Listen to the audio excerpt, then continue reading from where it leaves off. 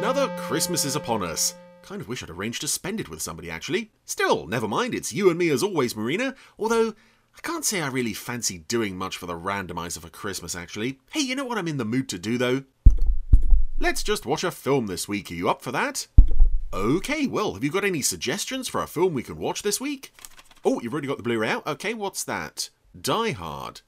Yes, a couple of points there, Marina. Firstly, I've never actually seen Die Hard, but secondly, I know there's a bit of a debate around the issue of whether or not it actually is a Christmas film. And third, you know, it's the Jerry Anderson podcast. It kind of really needs to be a Jerry Anderson movie, I'm afraid. So, no Die Hard for you, no Muppet Christmas Carol for me. We've got to pick a Jerry Anderson movie to watch over the festive period, and, let's see what we've got here. Crossroads to Crime? Do you fancy Crossroads to Crime this Christmas? No? Well, can't say I blame you. How about, Thunderbird 6? No Thunderbird 6, eh? Well, that only really leaves one last film on our shelf here. Are you happy with this one? Okay, well, as our Christmas special for the randomizer this week and next week, we will be watching Doppelgänger, aka Journey to the Far Side of the Sun. Oh yes, Marina, and then we can watch Die Hard afterwards. I must say I'm a bit surprised that that's one of your favourite films. So, welcome to the randomizer, if you will. Doppelgänger, aka Journey to the Far Side of the Sun, aka the last Jerry and Sylvia Anderson film. And we open with a lovely shot of this Eurosec base in Portugal. It's one of those model shots that they were getting really good at with the movies, where it almost looks like real life. And inside we find... Good evening, Sergeant. Herbert Lom. And George Michael. File 7842. Authority, please. They're checking in to look at some files or some records or something. And Herbert Lom at the time, of course, was well known on British television for, well, not just British television, but around the world, but particularly well known to British television viewers for his role in The Human Jungle, ABC, the psychology drama. He was a psychologist, Dr. Corder, I think. That's a nice shot. Sorry, Sergeant. Of him removing his pen. Well, now my plan is ruined. From the X-ray machine. Not a pen at all, it's a secret camera. Well, better luck next time, Doctor. Oh. See, he's joking about the fact that he could have taken a secret camera. He's not going to take a secret camera in there. Not, oh, this is Dr. Hassler, isn't it? And I keep going to call him Dr. Corder because of The Human Jungle. The other guy checks out clear. Heading into Vault 9. And this is quite an elaborate set for a room we'll never see again, with characters that we're not really going to see much of throughout the movie. It's an odd place to start the film, but it does set up a rather effective reveal regarding old Herbert Lom here. Now, we shall see. What shall we see? Well, he's studying all these papers very closely. Lots of numbers for Operation Sun Probe. That is... It's fun to see that in this film, because it's a name that you associate so much with Thunderbirds. It would be like, I don't know, if they were doing a Project Cloudbase or something. It's just, it's so unique to that series, but here it is. My mistake. You were right. Top secret information on Operation Sun Probe, which presumably went better in this universe than it did in the Thunderbirds universe. So, these two gentlemen have apparently disagreed about something, but it's all been resolved now.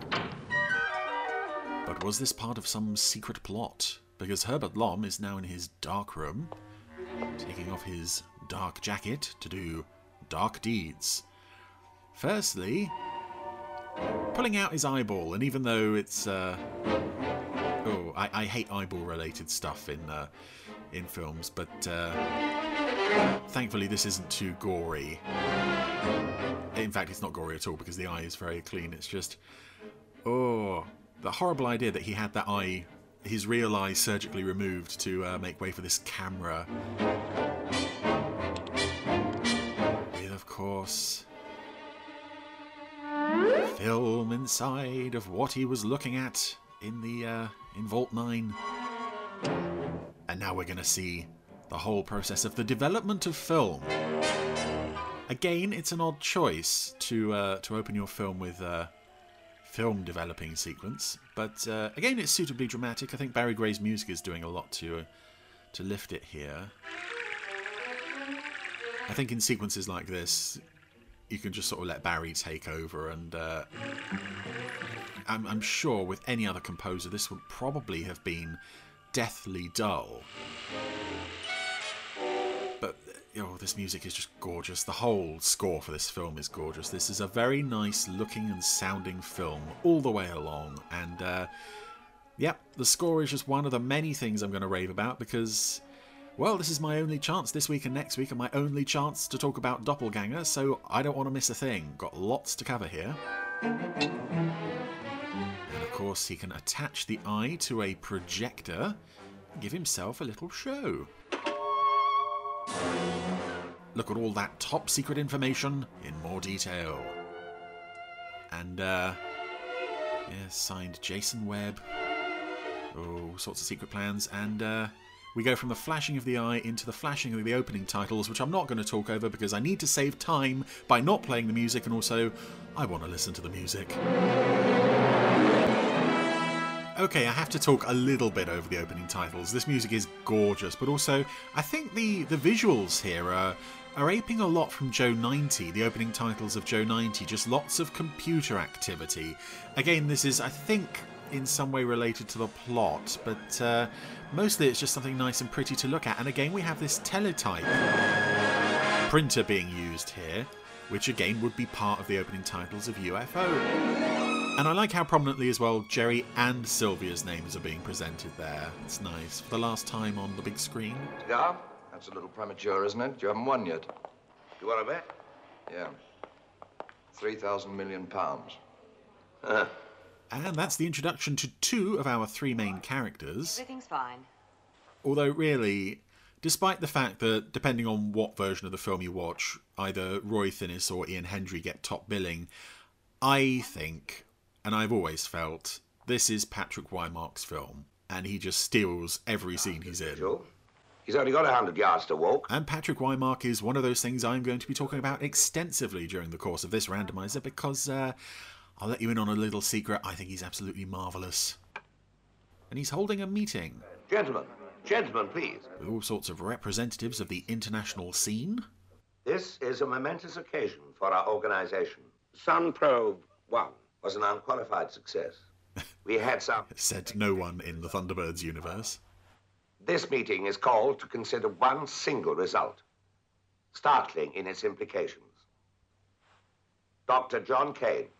And all of these people that they're talking to in various locations around the world, they're clearly just... I think they're actually sat on the set for real with just a screen between them and the Wymark and Hendry in the other room. Set to take one picture a minute for the duration of the flight. Roll the film, please. The far side of the sun, over 100 million miles from Earth. Let's go on a journey there. The eyes of radio telescopes by the sun itself. Now, at this point in the flight, a strange thing happened. The gyro mechanisms aboard were influenced by another magnetic field. Now, if you watch your screens carefully, you'll see that the capsule's cine camera was panned off the sun towards the force that was attracting it. That force, gentlemen, was the gravitational pull of another planet. Oh, there it is. I'm going to hold the film here to show you the first complete photographic evidence of a new planet. A new planet in our solar system. Doesn't look much like Earth from a distance, which is surprising. But of course it can't be to give a sense of mystery to the first half of the film. Instruments aboard the capsule report that it is in the same orbit as Earth, but directly on the opposite side of the sun. Orbital speed, precisely the same as ours, is the reason it has remained undetected. What information do we have from the other systems on board? Not enough. Which brings me to the purpose of this meeting. Money. Yes, lots of money. Right, so Patrick Wymark, and the reason he is in this film. Lisa, book me a scramble satellite call to NASA headquarters. There's Ed Bishop. We like Ed Bishop. It's already in hand, David. How come? Instruction from Jason Webb. Thanks. Yes, Patrick Wymark was at this time most famous for, again, he was a very familiar face in British film and television at the time, but he was most famous for playing the role of Sir John Wilder in, firstly, the series The Plane Makers, which was about an aircraft manufacturing plant, and then the boardroom drama The Power Game. And you know what? This is my Christmas present to you. A recommendation, the highest possible recommendation I can give. Go and watch The Power Game, because not only is it a brilliant series in its own right, you will see a lot of influence on this film and also UFO. Wymark was eventually the star of the show. John Wilder was this scheming, plotting, ruthless, much like Jason Webb here is in this film. And it's just a masterpiece of a character. I'm only too glad to agree with them. This relatively small man strutting around offices, yelling at people. America's our only hope. Hatching plots and counterplots to plots that hadn't been hatched yet. And, it's just so good. And I know that Jerry and Sylvia were fans of the show. So that's why he's here. That's why you see a lot of kind of human drama subplots that really go nowhere in this film, because you can't really... You can have running threads in a television series. You can't really have them in a film and have them... You're going to sit there... go all that far. And watch me take a man for $1 billion. The words of an egotistical megalomaniac. Maniac. I'll have you know I played Sir John Wilder for 6 years. When one of your rockets blows up on the pad. Hadn't you better attend to that cardiac warning? And that's a line I find fairly ominous, because I believe within a year or two of this, Wymark was dead. I'll make a deal with you. And I think it was a heart condition. I think it was a heart attack. You stick to the science. Brought on by, in part, Politics. an awful lot of drink. Stick to the science if you handle the politics. And speaking of a lot of drink, we have, I don't want to go into too much of that, but both Patrick Wymark and Ian Hendry, quite fond of the old booze. And Ian Hendry, I find, is an actor who he's either really great to watch, or there are times when he just can't be bothered, or he's a bit distracted, or he looks kind of ill. In this film, Straight. I think he's really trying to get to grips with the material. I don't think he quite fits a sci-fi-ish setting. Okay, Jason, it's no go. Also, although he is one of the stars of the film, he's not really as prominent as the character could be. In our own solar system. He works better as a leading man than a sort of supporting character, which is really what he plays here. We ask our friends for a few dollars. And it's no go. $1 billion, Jason. Cheap at twice the price. You sure about this? Yes, give it to Jason tonight. But I suppose it's not his fault that Patrick Wymark is just acting everybody else off the screen and chewing the scenery left and right. You wouldn't want anybody else to get there first, would you? And going back to The Power Game and The Plane Makers, it's also worth a look, not only for how it influences this film and UFO, but also you see a lot of actors from that show turn up here and in UFO. Case in point, Norma Ronald was Wymark's secretary, Miss Lingard, in The Plane Makers, and then in The Power Game, and now she's here playing Wymark's secretary in this, and then she'll go on to be Ed Straker's secretary in UFO. So we just look at her and think, oh yeah, Miss Eland UFO, but no, it started with The Plane Makers. Tell Newman and Lisa I want to see them at 7:30. Yes, Mr. Webb. And also several other actors from The Plane Makers and The Power Game that are in this film are George Sewell and Philip Maddock, among many, many others. So yeah, it's the last time I'll mention The Power Game. Just go and watch The Power Game.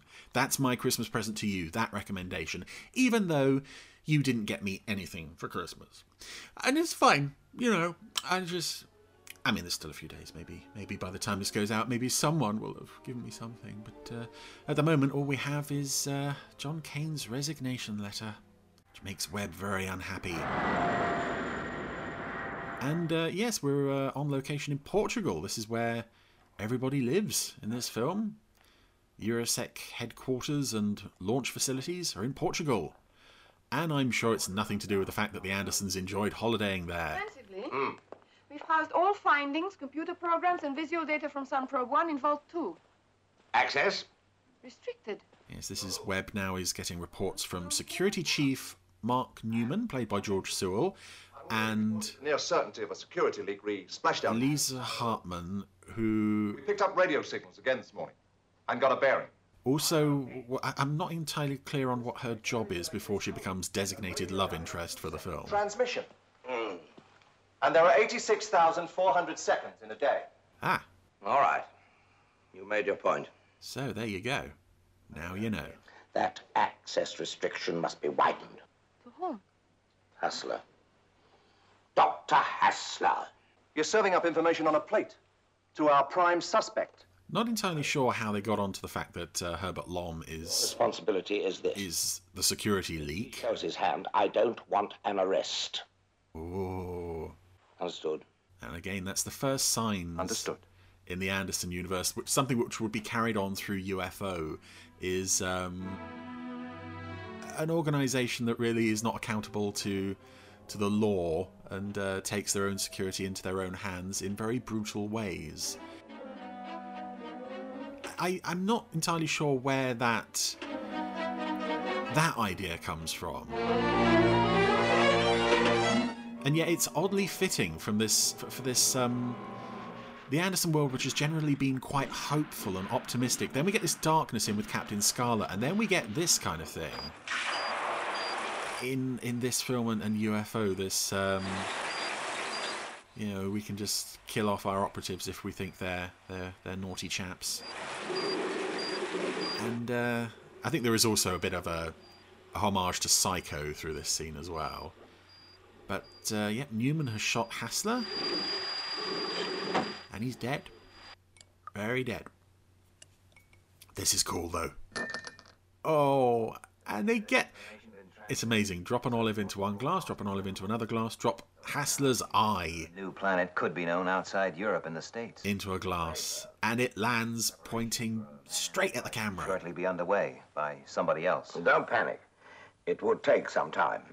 Yes, we'd have to check out your information, examine Hassler's body, see the transmissions you monitored, check the manufacturing origins of... They were monitoring transmissions. That's how they found out. After Mr. Folsom immediately. And put John Kane in the picture. And here we get a crucial moment in Anderson history. Oh, can I have another look at the photographic equipment? Ed Bishop and George Sewell working together. Does our side have anything like this? We have now. And that moment is apparently ad-libbed on set by those two actors. Give that back to Kane, will you? Tell him I accept his apologies. So yeah, not only is the Power Game a huge influence on this film and UFO, this film is also an influence on UFO. It just keeps having this knock-on effect. Since now there has been a leak. Yes, and I'm left with no choice. I agree. It'll be up to you to persuade the rest of the community. But I believe Ed Bishop wasn't originally going to be in this film. His role was originally cast and shot with Peter Dineley, voice of Jeff Tracy. Full information sharing. Guaranteed. And then it was felt that Dineley and Wymark just looked too similar for it to really work. An American astronaut on the team. I've already called Cape Kennedy. I can see the resemblance, certainly, but the voices are completely different. I don't think it would have been a problem, considering that Poulsen isn't in the film much. Glenn Ross. Ah, yes. Here comes Glenn Ross to head the mission to the new planet, arriving on an aircraft that I can't decide if I love the idea of this or if I detest it, if it's sort of Anderson in excess. This space shuttle plane thing has landed, and instead of just letting the passengers walk off and maybe take a bus to the terminal, a lorry has to drive up to take the passenger cabin of the plane as if it's like a Thunderbird 2 pod and wheel that over to the hangar. Again, it's like, it's a nice idea. It looks very futuristic, but it also kind of feels just a bit overkill. I don't know how an air industry would sustain this long term, but oh, it does look pretty, and it does look very, very near future sci-fi, and that's something I think this film nails quite well. And here he is. This is Ross.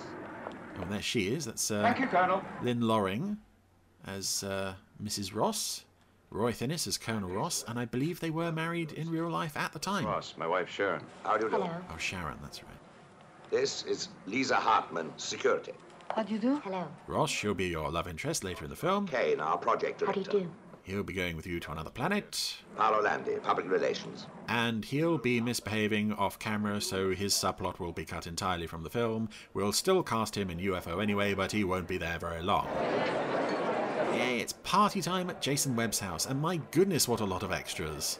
Got to be getting on for about 80 people in this room. Oh, I also notice, up the back, Lynn Loring's Sharon Ross was chatting to a group of gentlemen, still is, one of whom is John Kelly, who will turn up again later in the film as a Eurosec guy, but was also Lieutenant Masters in UFO. I've been thinking, John, about the second astronaut to Captain Ross. Those are words you don't want to hear come out of a Patrick Wymark character's mouth. I've been thinking always ends in But you having to make some kind of sacrifice. we need someone more flexible. Oh, I love the way his mouth moved there. Flexible. Someone who could take full advantage of any findings on the new planet, however bizarre and unusual they happen to be. You mean an astrophysicist? Me? The idea doesn't appeal to you? You must be joking. It'll grow on you. Again, there's something great with Wymark's character, whether here or as Wilder. It's just, I've got an idea. You're going to do it. And there's no way out of it for you. You're going to love it. And again, as well, part of the fun of John Wilder in the Power Game was sometimes watching his insanely complex schemes come undone. And I think it's a similar sort of thing in this film. Ultimately, a lot of the problems that occur later on are kind of indirectly the result of Webb rushing and pushing, and he's trying his best to cope with the strange situation that he finds himself in. Fourth gantry. Commendably for the character, he doesn't sort of cut himself off from the recommendations of scientists and experts, but he is still we've got to get there first, and this is going to be our discovery. We don't want these Americans sort of getting their noses in. And some lovely integration of live action and model work here as the rockets assemble. When does training start? Tomorrow? I can hardly wait. And I get the feeling with Roy Thinnis, at least in the early part of the film, he doesn't really want to be there. I get the feeling, though, that could be more the character having been sort of thrown into this weird situation. Because by the end of the film, he is far more driven and quite rightly carries the story. But yes, we're having medical tests now. Glenn Ross is doing all right, but John Kane is struggling a bit. 400, 450, 500. I'm wondering if that's David Healy dubbing that extra. It sounds a lot like him. 650, 700. Also in that room we have Philip Maddock as Dr. Pontini. Howdy, 750. Jason! And Basil Moss as a technician. Later played Dr. Fraser in UFO. 850. Retros! It's nice to see actors who would go on to get other small roles in UFO, like Basil Moss here and like John Kelly. Okay. I don't know. I can only imagine that they were really nice people because their roles in this film are so minor. I can't imagine anyone was thinking going into UFO, oh yeah, let's get the guy who said retros to play a doctor in 4 episodes of the show. Anyway, back at the Ross's pad, Sharon is returning because she's had a night out with the public relations guy, Paolo Landi. Yeah, we briefly saw his head at the wheel of the car. That's the last time we see him. Drove into Lisbon to see the cathedral. Because, again, this is another removed subplot that she's having an affair with Paolo. I could sleep for a week. I think there's also a deleted scene where Ross comes home, finds them together and throws them both in the swimming pool. I don't think the scene survives, but I have seen a photo of Lynn Loring halfway into the pool. And speaking of water, it's now shower time, which I gather caused some controversy among the censors back in the day. I had my first medical today. Or maybe she has another shower later on, and there's something to do with a silhouette of her body through the shower door or something. Good. Everything's all right. We're not starting that one again. And here's a good example of what I was saying earlier about subplots that don't go anywhere. In space, hundreds of days. You're subjected to radiation effects, and that's why we can't have children. Yes, in a television series, you could have this as a subplot of, marital problems, or we can't have kids, oh, she's lying, or whatever, blah, blah, blah. Here, it's just given... Great publicity. 45 seconds, and then it's over. America's top astronaut. Sterile. So really all it does for the film is, hey, look, these miserable people are miserable. Your doctors don't work for politicians, so we know it's not you. For God's sakes, I'm not about to go through this again. The brutal truth of the matter is that you went up there a man, but you came back less than a man. Nobody says that about my sperm. And here it comes. Maybe this is why we're not having kids, huh? Femina oral contraceptive. If you have anything to say, you better say it now. Is that how you prove your virility? Oh dear, not good. Yeah, again, I think this is the Andersons trying for the kind of thing they've seen in the Power game and not really quite getting how or why it works. They know they've got to have some kind of sort of marital strife drama, but they don't quite know how to integrate it into a film particularly. A way of attracting your attention. Certainly that kind of thing works much better in UFO. Again, that's only really 2 episodes, Question of Priorities and Confetti Check A-OK, but it's so much more believable there, because really it was just like, that's the one scene where their marital problems, well, specifically the baby having problems, get mentioned. That's tough enough for me, but it's hell for John. It's a crash course in space preparation. Anyway, Ross and Lisa are now at, well, Harlington Straker Studios. We recognise this lobby, don't we? I know why Jason wants to see you. And they're both wearing costumes that would later turn up in UFO as well. It's basically... I don't think anything was wasted after this film. Well, we'll see about that. Costumes, locations, actors, props, models, it's all in there. Thanks for the warning. Even music. I'm forwarding the launching date 4 weeks. You're pushing too hard, Jason. I know more about human nature than anybody else at Eurosec. That's why I'm in this office. Wearing this tuxedo for some reason that I don't have to explain to you in this scene. I am informing you officially that the launching date will be brought forward 2 weeks. Ah. Okay. 2 weeks. Yeah, he's happy with that. Again, it's another sort of slightly... I'm going to keep mentioning the Power game because it's Patrick Wymark and it's the reason why he's here. But again, it comes to... We've seen political drama. We know this is good stuff. We like this. How do we make it work within the show? Or just mention off-screen budgetary troubles? Anywho, Ross and Kane are... Well, they've parachuted out of a plane and now they're going to walk home.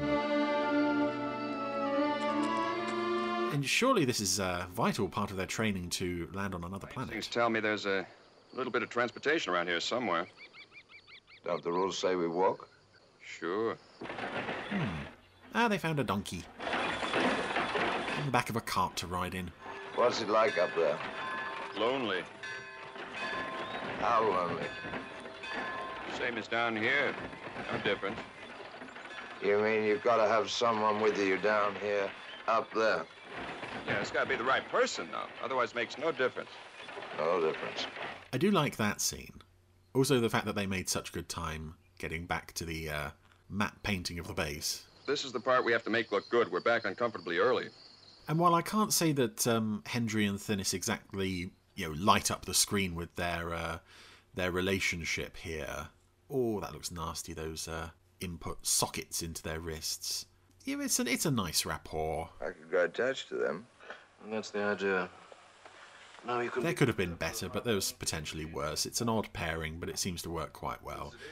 And I like the fact that that's kind of reflected in their conversation there, of sort of having the right person along, whether it's back on Earth or with them in the capsule.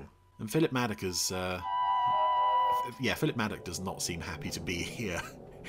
You can normally tell when he's enjoying a part, and I think because he's not playing a villain, he's not playing much he can get his teeth into, so he's sort of got that look of well, he's just sort of glaring at people. Whenever they say anything in this film, he always just glares at them. Oh, and there it is. The rocket being revealed to the world. With suitably appropriate music, because it's absolutely beautiful. And we have a mission control room here. Banks of computers and several familiar faces. We're going to cover those as we see them. And there's one. Keith Alexander, a.k.a. Keith Ford, a.k.a. Sam Loover. Roger fueling. And there's another one. 2.7. Liftoff. Jeremy Wilkin, a.k.a. You know what? There's too many names to pull up there. No T-wave depression. Because I think that's him doing the voice of that medical technician there as well. You hear his voice a few times in other places throughout this film. Liftoff now, minus 6 hours, 51 minutes.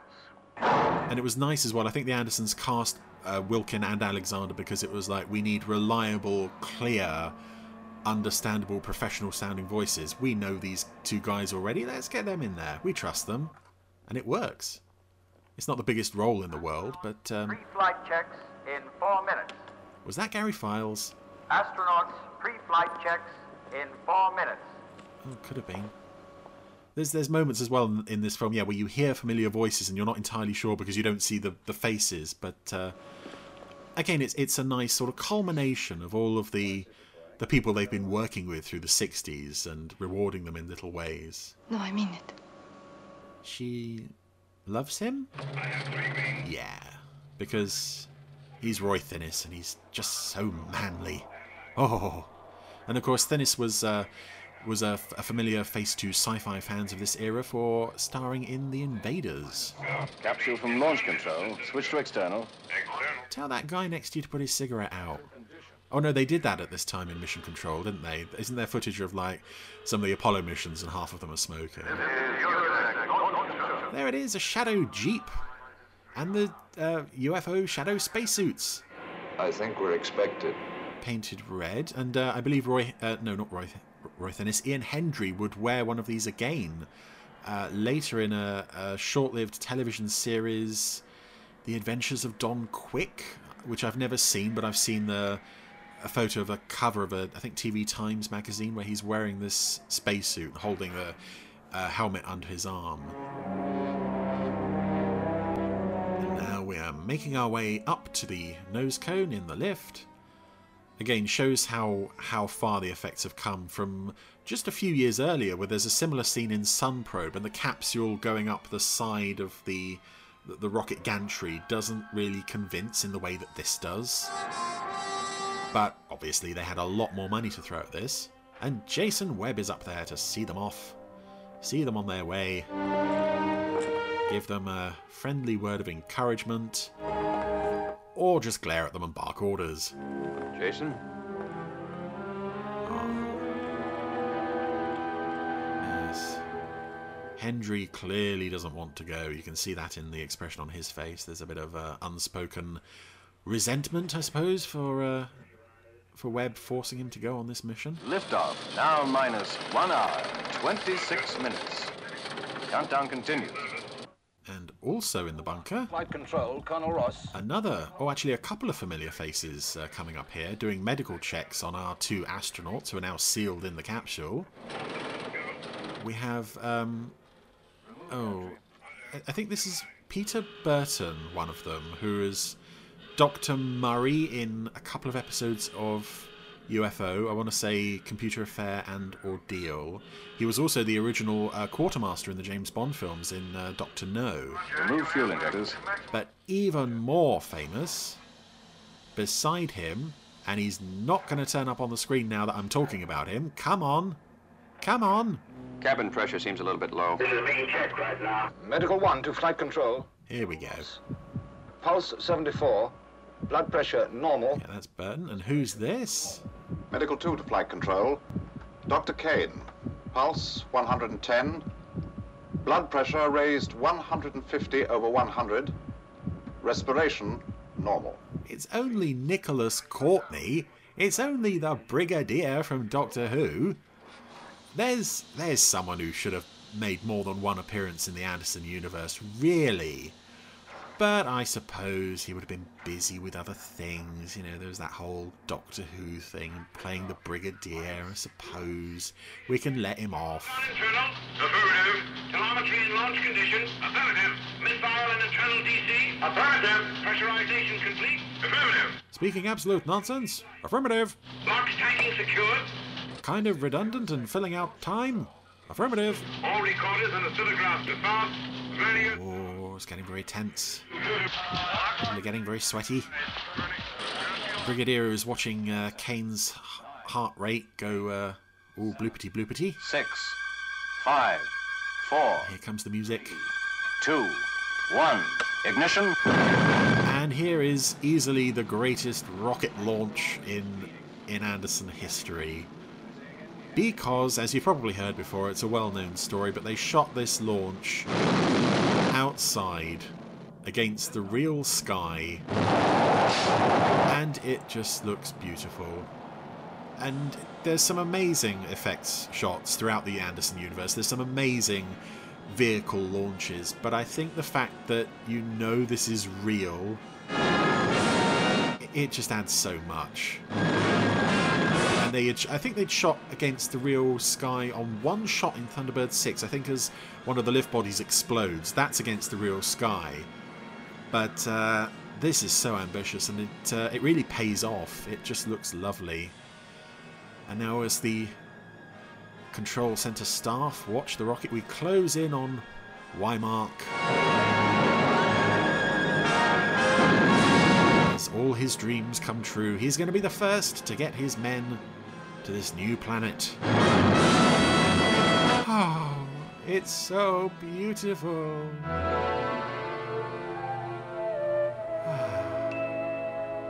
Oh, I feel quite emotional. Hello? Movie? Is it broken? What? Oh, right, okay. That was a long... Sorry, I was starting to get worried there. I thought something had broken. Yeah, that was the long hold on black.